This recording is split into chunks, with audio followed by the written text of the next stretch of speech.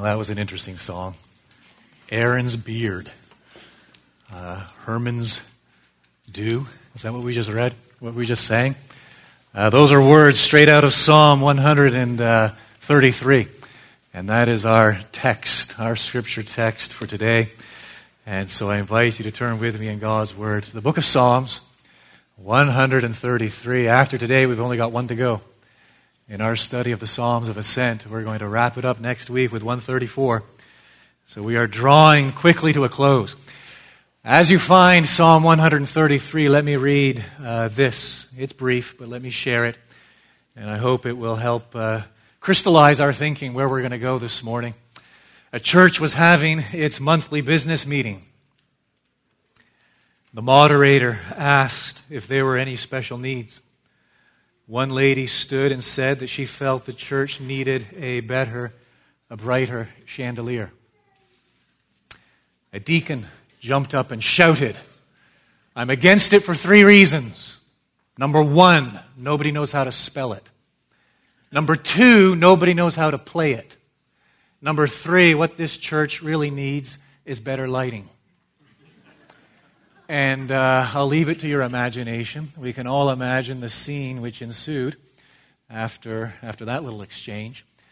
And it is a scene which has repeated itself on innumerable occasions in the history of the church. And what we have in Psalm 133 is David's celebration of unity. Thanks, Teresa. David's celebration of unity, and in particular, unity among God's people, and unity as God's people gather to worship.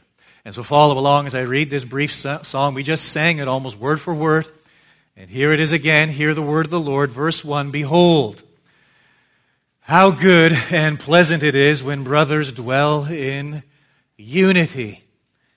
It is like the precious oil on the head running down on the beard of Aaron, running down on the collar of his robes. It is like the dew of Hermon, which falls on the mountains of Zion. For there the Lord has commanded the blessing, life forevermore." And so here David celebrates this wonderful theme of unity. And basically, he's just conveying one straightforward, extremely simple message. It's this: unity it's a blessing.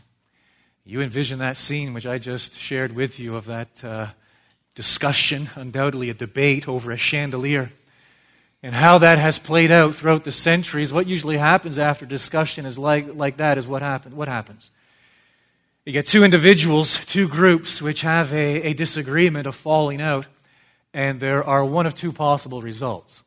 The first is what we call Cold War, right? Lines are drawn, territories are identified, and these individuals, these groups, they never enter into direct conflict. They simply fight their battle through other groups. Cold War. Or the second thing that happens is what? Outright civil war. And the 2 individuals or the 2 groups go at it, and they end up tearing the church absolutely apart. Oh, unity, biblical unity, what it means to be unified in the Lord. That is what David is celebrating here. And his message is simply this: unity is a blessing. It is God's blessing. He says 2 things about this blessing. The first is this: he describes its nature. Basically, it's the whole psalm. And so in the very first verse, what does he say? Here's the nature of this blessing. Behold, notice his twofold description: how good and pleasant it is when brothers dwell in unity. He knew what he was talking about. David knew firsthand what disunity was all about. He knew disunity on a political, national level. You think of what happened before he became king, and how he was chased by Saul, spent years running from Saul, and the division that existed politically within the nation of Israel. That continued even after he became king. After David became king, it wasn't all rosy. He was anointed king of Judah, and that was it. The other tribes, who was their king? Ishbosheth. He was the son of Saul. And what happened? Civil war. So David knew what this kind of disunity on a political, national, cultural, civil level was all about. And so he could cry, how good, how pleasant it is when brothers dwell in unity. But he actually isn't thinking politically. He isn't thinking on a national level. He could also have applied this to his family situation. He knew firsthand what it means to live in a house divided. You think of his sons and the history of his sons, Amnon and Absalom, Adonijah and Solomon. And his household is a story. It is the history of what? Strife, disunity. And David could very well have cried in the midst of that strife and disunity, "Oh, behold, how good and pleasant it is when brothers dwell in unity." But he isn't thinking of his family. What's he thinking of? He's thinking of God's people. Comes out in verse 3. It is like the dew of Hermon which falls on the mountains of Zion. That's what he's referring to. Remember, these psalms were sung as the people went to where? Jerusalem, to celebrate annual feasts. And so they anticipated gathering as one to worship God. And that is what David is celebrating. How wonderful it is. Oh, what a blessing this is when God's people gather in God's place to worship Him. It is good and it is pleasant. Some things are good without being pleasant. Medicine, right? Most medicine. It's good for you, but it's not very pleasant. Lots of things are pleasant without being good. I won't even begin to go down that road. But what David celebrates here is what? Unity is? It's both. It is good and it is pleasant. Why is it good? It's good because it's God's ultimate design. God is triune. That is what we have been celebrating. I hope you didn't miss it this morning. That is what we have been celebrating. God is triune, Father, Son, and Spirit. And so God is Father, God is Son, God is Spirit. Three persons in one essence. And God lives in a relationship with Himself.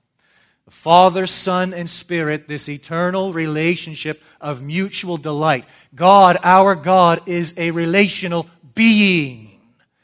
And God desires a relationship with His people. And He has made us what? Relational beings.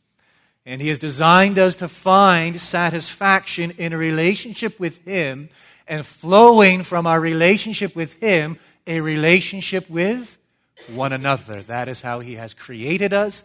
That is how He has designed us. And He has declared it to be good. Not only good, but He has declared it to be pleasant, beneficial. It cultivates worship. It encourages service. It provides protection. It facilitates accountability. It imparts strength. It develops identity. It affords stability. It supplies support. It nurtures contentment. And it honors God. Oh, how good and pleasant it is when brothers dwell in unity. And so we have the nature of this blessing. But he doesn't stop there. As he continues to celebrate the nature of this blessing, he compares it to two things. And this is where the psalm gets a little quirky and a little difficult for us. First of all, he compares it in verse 2 to what? Oil. Olive oil, I suppose, or something like that. Oil on the head, running down on the beard of Aaron.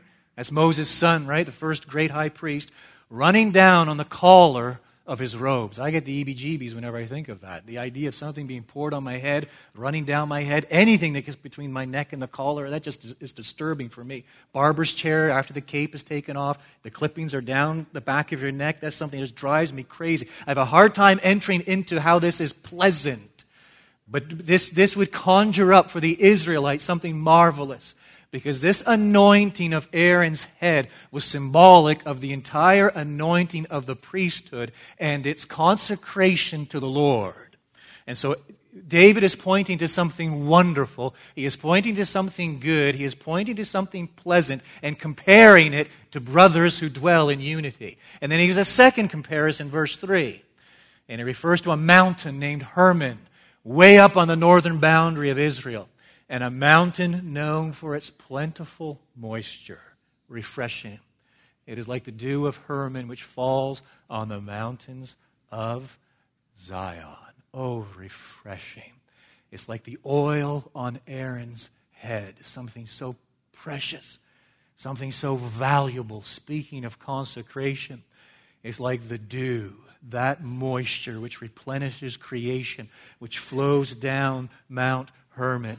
And so this is the blessing. He sums it up in the very last statement of verse 3.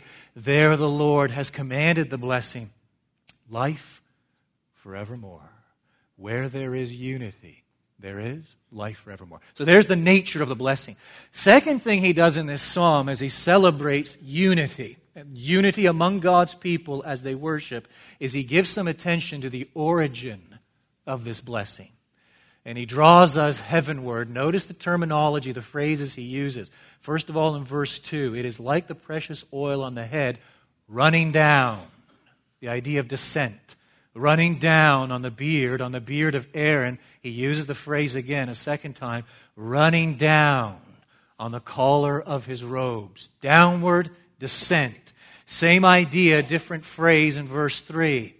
It is like the dew of Hermon, which falls on the mountains of Zion. What is he conveying? Simply this. The unity of which he speaks has its origin where? It descends from God. It descends from heaven.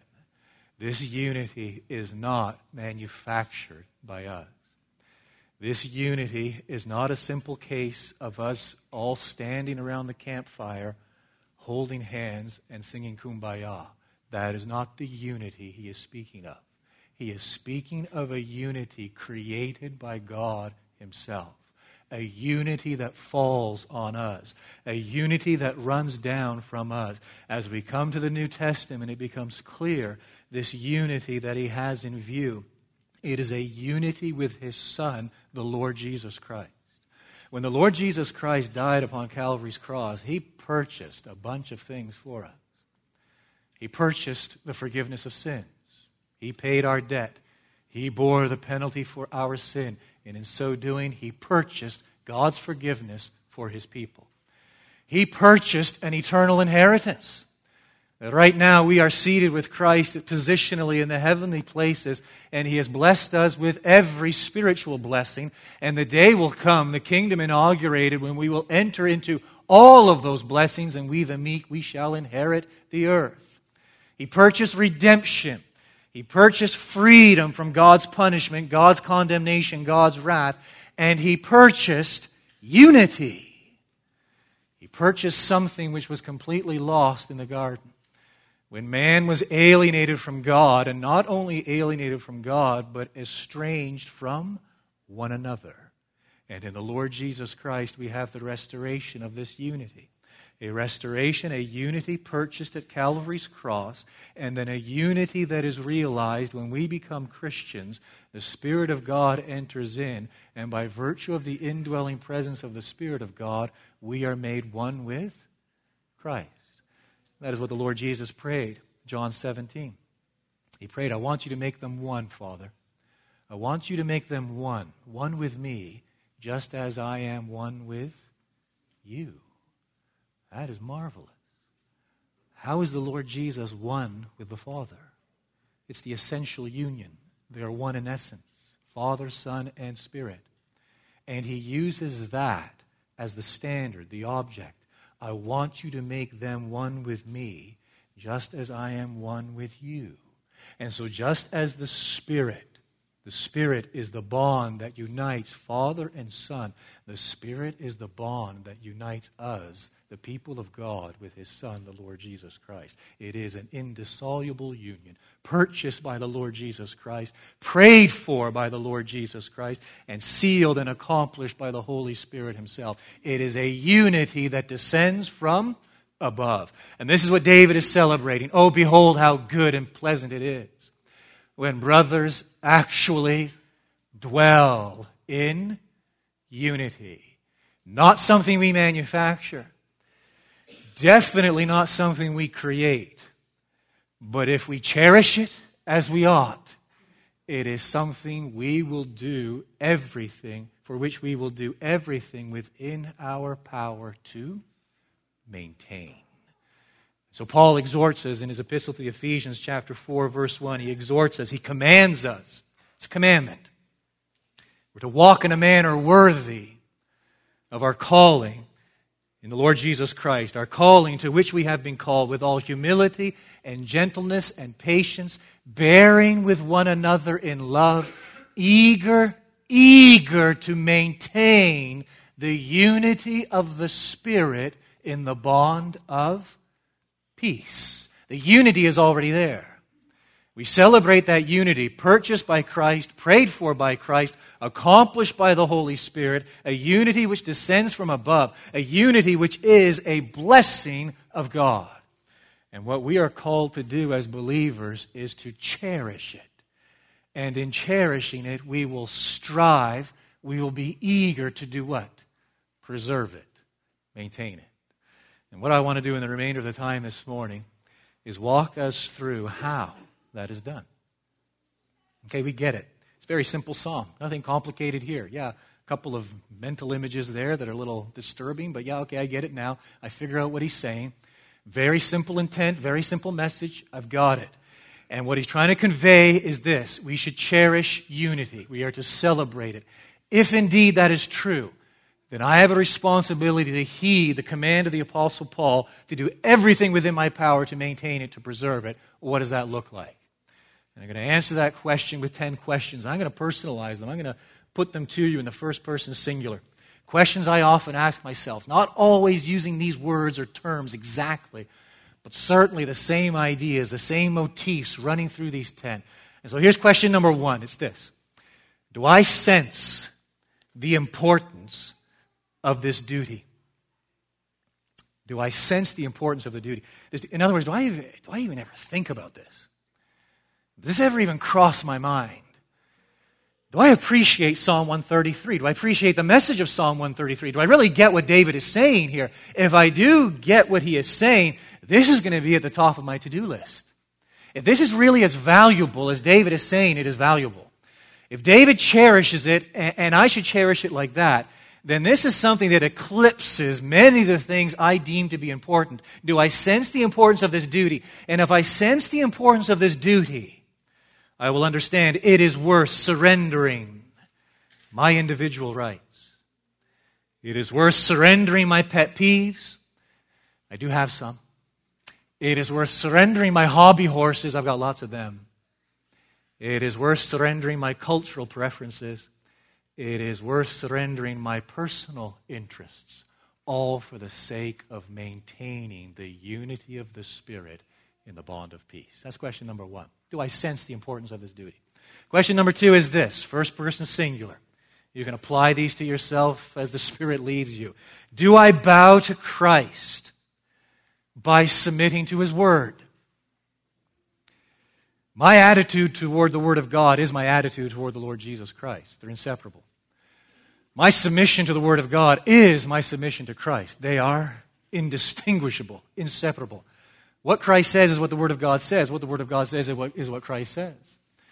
So if the Lord Jesus holds this unity in such high esteem, if this is actually something He died for, if this is actually something He poured out His lifeblood for, then am I prepared to bow, submit to Christ by submitting to His Word? Or am I downright negligent when it comes to this duty? Something I never give a moment's thought to. Something I give no attention to at all. If I'm negligent in carrying out this duty, if my nose gets bent out of shape every time someone crosses my desires, my aspirations, my dreams, if I'm determined to get my own way in each and every circumstance, if my feelings are hurt because I don't think I'm given the attention I deserve each and every day of the week, you know what I'm doing in each and every one of those situations? I am sinning. And you know what I need to do in every one of those situations? I need to repent. I need to submit myself to Christ by submitting myself to His Word, understanding the esteem He has for the unity that He exists, a unity which He has created, He has purchased, He has created by the Holy Spirit. Question number 3 is this. As I seek to maintain and preserve the unity of the Spirit in the bond of peace, do I promote truth? Truth is not contrary to unity. As a matter of fact, unity is impossible apart from truth. And so Paul writes in 1 Corinthians 1:10, I appeal to you, brothers, by the name of our Lord Jesus Christ, that all of you agree and that there be no divisions among you, but that you be united in the same mind and the same judgment. In other words, that you would be united in your pursuit of truth. Now, that's one of the reasons why creeds are important. It's one of the reasons why confessions are very important. It's one of the reasons why we have a foundations course here at Grace Community Church. We need to be clear on what are the essentials. We need to be clear on what it is the Bible articulates. We need to be clear on what it is exactly we believe. We need to be perfectly clear on what are the non-negotiables when it comes to the Christian faith. There's a quotation at the bottom of the sermon notes. If you are not using the sermon notes, you might want to pull them out just for a moment. And look at the quotation at the bottom of the insert, the bottom of the sermon notes from John Stott. And look carefully at what he says there. In fundamentals, so there he's speaking of non-negotiables. Non-negotiables in the Christian faith, the essentials. In fundamentals, faith, that is the faith once for all delivered to the saints, is primary. And we may not appeal to love as an excuse to deny essential truth. In non-fundamentals, however, love is primary, and we may not appeal to zeal for the faith as an excuse for failures in love. Oftentimes we're guilty of both. I've met lots of people who fall into that first category. In John Stott's quotation, they do appeal to love as an excuse to deny essential truth. And so it goes something like this. Well, it doesn't really matter if you believe the Bible is the inspired, inerrant Word of God, that is authoritative and all-sufficient. That doesn't really matter. It doesn't really matter what you believe concerning the incarnation, the hypostatic union. It matters. It doesn't really matter what you believe concerning the crucifixion, exactly what transpired at Calvary's cross, the true nature of the atonement. It doesn't matter what you think or believe, what your position is on the resurrection. It doesn't really matter how clear you are on justification by grace alone, through faith alone, in Christ alone. It doesn't matter that you're living an immoral life. It doesn't matter that you're sleeping with your boyfriend. It doesn't matter that you were drunk last night, but you're here worshiping the Lord this morning. It doesn't matter. What matters is that we love one another.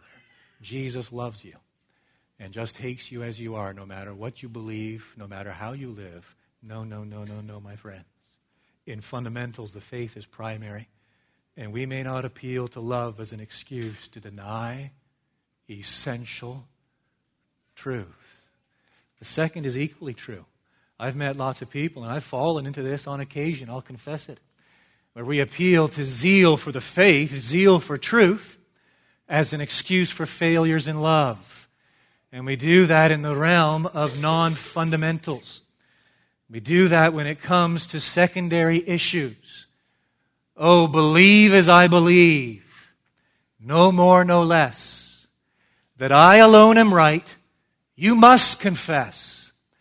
Feel as I feel, think only as I think, eat what I eat, and drink only what I drink. Look as I look, do always as I do, and then and only then I will fellowship with you. We've all met people like that, and this is a room full of people like that. We all have our hobby horses. We all have our pet peeves. We all have our secondary, tertiary issues which we think are mountains worth dying on, but they're not really hills worth dying on. In the grand scheme of things, some of these things, upon close, careful, long scrutiny, aren't really worth anything at all. When it comes to non-fundamentals, there is room for negotiation.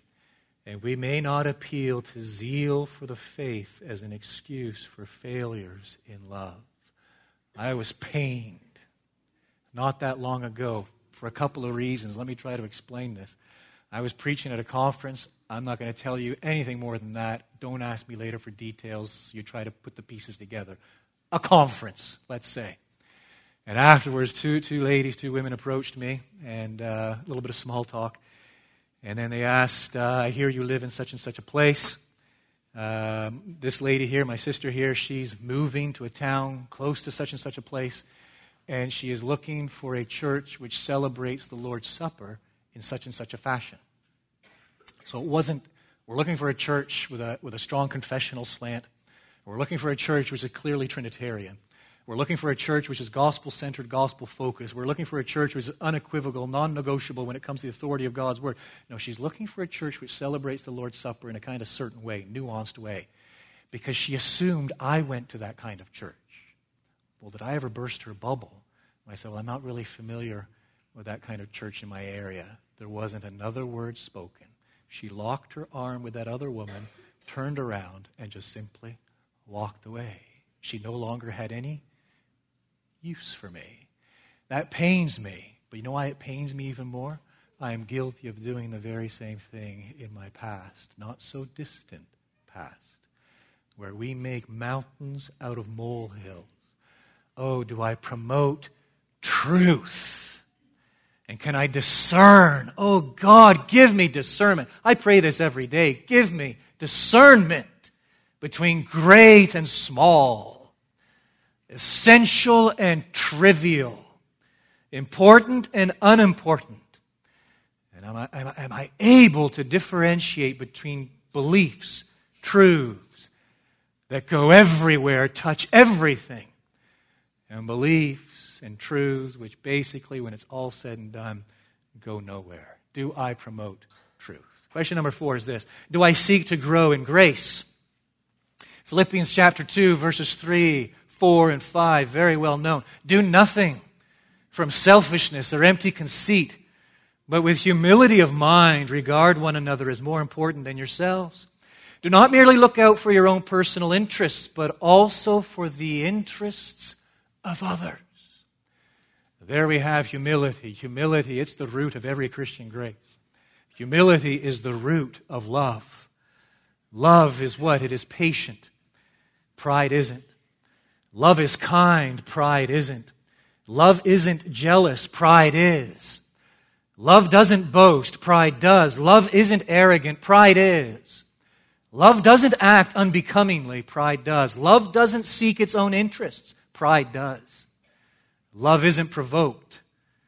Love is not provoked. Pride is. Love does not take account of a wrong suffered. Pride always does. Oh, do I seek to grow in grace? Do I seek to grow in Christ-likeness? Put on that attitude which was in Christ. Brotherly love, says A.W. Pink, is a tender, tender plant which requires much attention. If it be not watched and watered, it quickly wilts. Brotherly love is a tender, tender plant which requires much attention. If it be not watched and watered, it quickly wilts. This past summer I decided, actually I guess it was spring. Yeah, early spring. It was still maybe early April. I decided it was time to put a bush in the backyard. Rose of Sharon. I think that's what it was called. Pretty little flower on the picture anyway. And I put this little plant in the backyard, and within a couple days we had a frost that night. And to my chagrin, the thing turned brown and the leaves just fell off, but I didn't give up. And I was out there every other day watering it, talking to it once in a while. I didn't stroke it. I didn't go that far. Talking to it once in a while. Just a little breathing, a little encouragement. And a couple weeks later when that first bud popped through the stem and then the leaves, and it was healthy and bounding, and those roses began to appear, and I had this beautiful plant, this beautiful bush. But the attention it required. The attention, a bush. And how it had to be so regular in watering it and pruning it and caring for it. That's the imagery there A.W. Pink's trying to convey. Brotherly love. It is a tender plant which requires much attention. If it be not watched and watered, it quickly wilts. So make sure you're watering it, brothers and sisters.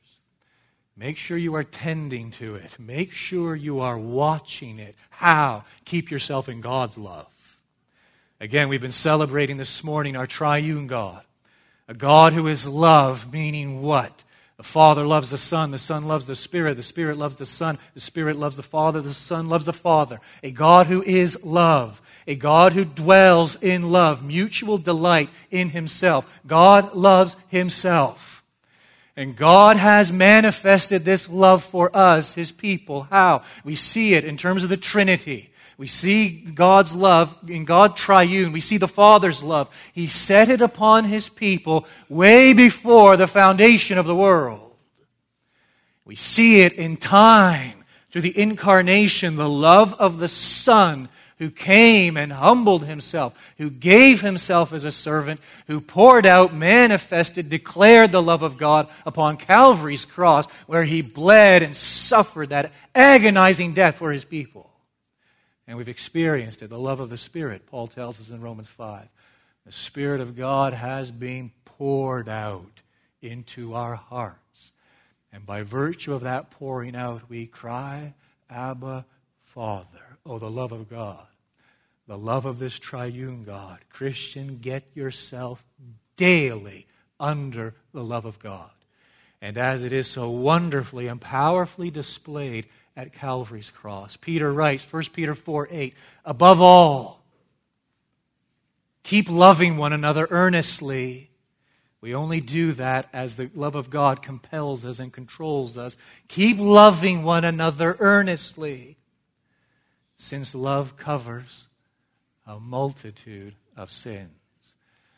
Now stop smiling, because that verse has been sorely abused. I have sat across from people ready to divorce their spouse, committed adultery, done some terrible things, and they've latched onto that verse. Well, you got to love me earnestly, because love, and then with a twinkle in their eye, covers a multitude of sins. Oh, hermeneutical gymnastics. Oh, my kingdom for a context. That has nothing to do with this verse. What is Peter saying there? Simply this, yes, love one another earnestly, since love covers a multitude of sins. It means simply this, you are to love me to such a degree that when I offend you, and I have, and I do, and I will, your love is so great, it covers my sins, the offenses. They seem negligible. They seem rather irrelevant in the light of God's love. And it also means, equally true, I'm trying to rack my brain here to see if this has ever happened, if you offend me. I can't really think of anything right now. I'm nearly choked on that. If you offend me, or if you offend me in the future, I love you earnestly in the light of God's love. And that love, what does it do? It's like water. The offenses are like water off a duck's back, because love covers a multitude of sins. Oh, do I seek to grow in grace, the love of God, and that humility, which is the root from which love flows. Question number 5 is this: do I refrain from judging? That's a good one. Do I refrain from judging? If I am going to preserve the unity of the Spirit and the bond of peace, I must refrain from judging. Judge not, that you be not judged. Probably, in my estimation, one of the most misinterpreted and misapplied verses in the entire Bible. Judge not, that you be not judged. Hear it all the time. You have no right to judge me. The church has no right to judge me. I'm about to burst that bubble. The church is called to judge us. We are called to judge. The Lord Jesus, in that context, in the Sermon on the Mount, when He says, judge not, that you be not judged, He is not saying we are to just throw discernment out the window. He is not suggesting or hinting for one moment that we do not judge. He is what? He is rebuking a hypocritical spirit and a hypercritical spirit. But this idea that we must never judge is something that has been infused into the church today and is completely antithetical to Scripture. The reason it has made headway in the church is because most of us subscribe to moral individualism. It's a philosophy. Most have probably never heard of it, but most of us believe it. Moral individualism, which is what? You have no right to tell me how to live. And you have no business telling me that something I have done is wrong. And then we latch onto this verse, misuse it, misapply it, judge not that you be not judged. You think of the Apostle Paul. He wrote his epistle to the church in Galatia, the Galatians. Why did he write that epistle to the Galatians? He wrote it because they were straying from the pure, pristine gospel. And they had adopted circumcision, and they were falling into a form of legalism. The Apostle Paul did not write his epistle to the Galatians, and he did not say, look, just love each other and get along, hold hands, try maintaining the unity of the Spirit and the bond of peace. What did he do? He teared a strip off them, and he rebuked them. He judged them. Why? Because it does matter what we believe. You read his letter, his first epistle to the Corinthians. Hold on for dear life. Paul is carrying a big stick in that epistle. Why? Because he's writing to a church which had basically reasoned to itself, it doesn't matter how you behave. So the church in Galatia, it doesn't matter what you believe. We'll believe anything. Church at Corinth, it doesn't matter how you behave. And what were they doing? They were turning a blind eye to sexual immorality in their midst. Well, Paul doesn't write his first epistle to the Corinthians and say, look, I know that's going on, but hey, you know, love covers a multitude of sins. I'm just going to quote Peter here for you, misquote Peter for you. It doesn't say, well, just try to get along and maintain the unity of the Spirit and the bond of peace. Well, just come as I am. It doesn't matter. You can basically live however you please. What does he do? He rebukes them. Why? Because it does matter how we behave. It matters what we believe. We're to judge. It matters how we behave, and we're to judge. Judge not that you be not judged. Nothing to do with that. Christ is simply rebuking what? A hypercritical, where we're critical of everything and anything, and a hypocritical attitude. But Paul does say something interesting, fascinating in Romans chapter 14. It's this. Let us not pass judgment on one another any longer. Well, what does he mean there then? Let us not pass judgment on one another any longer. He is not suggesting for one moment, it doesn't matter what you believe, let's not pass judgment on one another. He is not suggesting for one moment, it doesn't matter how we behave, let us not pass judgment on one another. There is a context. Again, oh my kingdom for a context. There is a context in Romans 14. What is it? He is speaking about the observance of certain days. Some people think they're holy, some people don't. He's speaking about certain foods or drinks. Some people think that's sinful, some people don't. He is speaking of issues which are of a secondary nature, right? And he basically tells them, look, the kingdom of God does not consist in eating and drinking and observing days and all these things. The kingdom of God is this. It consists in righteousness, peace, and the joy of the Holy Spirit. He sets them straight. And all these other things are secondary issues. And as you quibble and as you fight over things, I want you to remember these things. I want you to remember three things. And he mentioned these in Romans 14. Number one is this. Christ died to be our Savior. Number two is this. Christ rose to be our Lord. And number three is this. Christ is coming to be our judge. And so yes, when it comes to doctrine, we must exercise discernment and judge. When it comes to behavior, well, we must exercise discernment and judge. But when it comes to these issues which are of no ultimate importance, when it comes to the kingdom of God, you are not to judge one another. You are to remember these three truths. Christ is my Savior, Christ is my Lord, and Christ is my judge. Guess what, brother? Christ is your Savior, Christ is your Lord, Christ is your judge. You know what that means? You've already got a judge. I don't need to judge you on these things. That's what that means. And you don't need to judge me on these things, because guess what? I'm already answerable to a judge. The kingdom of heaven will not rise and fall on whether or not your kids watch VeggieTales. It will not rise and fall on whether or not we celebrate Christmas and put up a Christmas tree. It will not rise and fall on many of these things, molehills, which we are prepared to turn into mountains. The kingdom of God is righteousness. There's the gospel front and center. It is peace with God, and it is joy with the Holy Spirit. And when it comes to these things, but yes, we must have opinions on, must have positions, practice them in our family, that's fine. But we must acknowledge what? That there will be people always of a differing opinion. And just as at times I might be scandalized that somebody arrived at that conclusion, you know what the realization I've come to? That there are lots of people who are scandalized by some of the conclusions I know it's hard to believe, but there are. People scandalized at some of the conclusions I arrive at.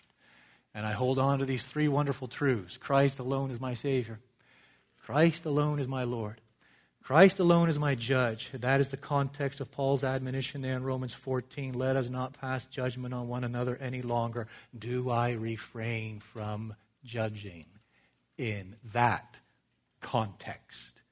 When I do, that is one of the means by which I preserve and maintain the unity of the Spirit and the bond of peace. Question number 6. I'm going to go through 6, 7, 8, 9, 10 real quick. Shift gears entirely. Overdrive.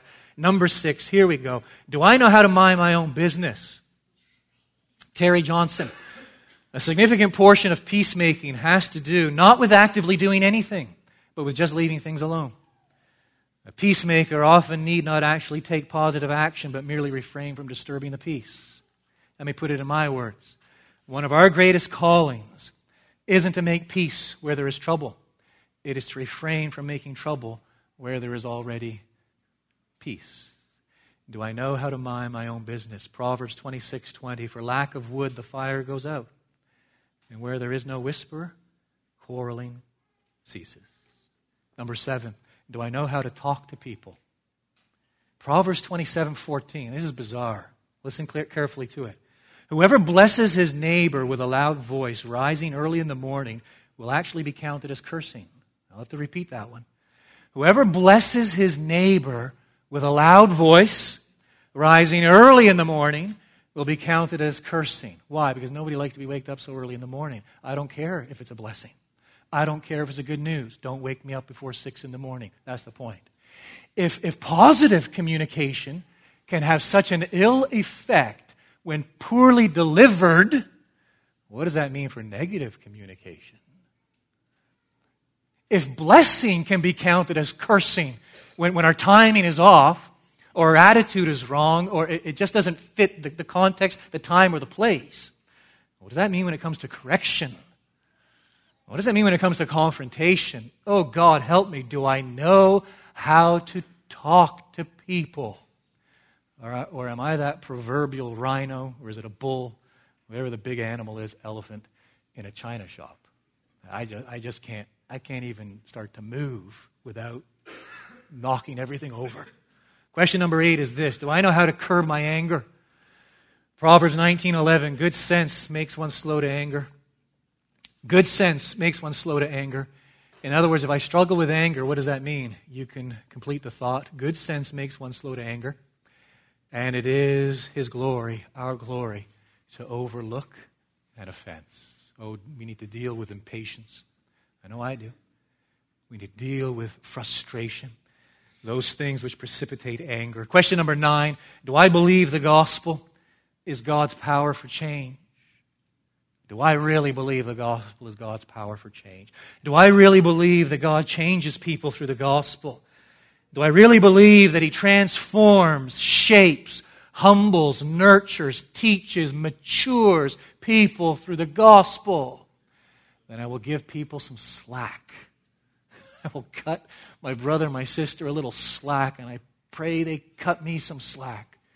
Understanding we are and we will always be nothing more than works in progress. God is working on us through the gospel, and our first and greatest obligation is the gospel. Getting people to live in the gospel and by the Spirit of God seek transformation and maturity. And the 10th and final question is this. Do I pray? Do I pray? We need God to soften our hearts. We need God to give us genuine love for others. And we need God to impart wisdom for everything I have just declared this morning. 10 questions. I'm guessing there are probably others, but I think that's a pretty good list. That is a list I often review, maybe not as regularly as I should. But questions we can ask of ourselves as we seek to obey that command to walk in a manner worthy of the Lord. How? By maintaining and preserving the unity of the Spirit in the bond of peace. Why is that such a big deal? That's Psalm 133, because how good and pleasant it is when brothers dwell in unity. James Montgomery Boyce. With this, I'll conclude. Christ is served when we understand that we are accepted by God through the work of Christ alone. And we are therefore joyfully to accept and love all others for whom Christ died. These other believers may be wrong in some respects, in our opinion, but we will know that we are all nevertheless part of one spiritual body, the body of Christ, and that we belong together as we seek to live for Christ. Let's pray together. Our Heavenly Father, we do thank you for your Son, the Lord Jesus. We bless your name for his finished work at Calvary's cross. And we come as sinners. We come as those who are indebted to you for your bountiful grace. And we do thank you and worship you this day. As always, we seek your blessing upon what we have heard. As always, we seek the illumination of the Spirit, the help of the Spirit to understand and to apply. And we desire this so much. We long for this so much because we want to see your kingdom furthered among us. We desire to see you and you alone glorified through us. And so we pray it now in the name of the Lord Jesus Christ. Amen.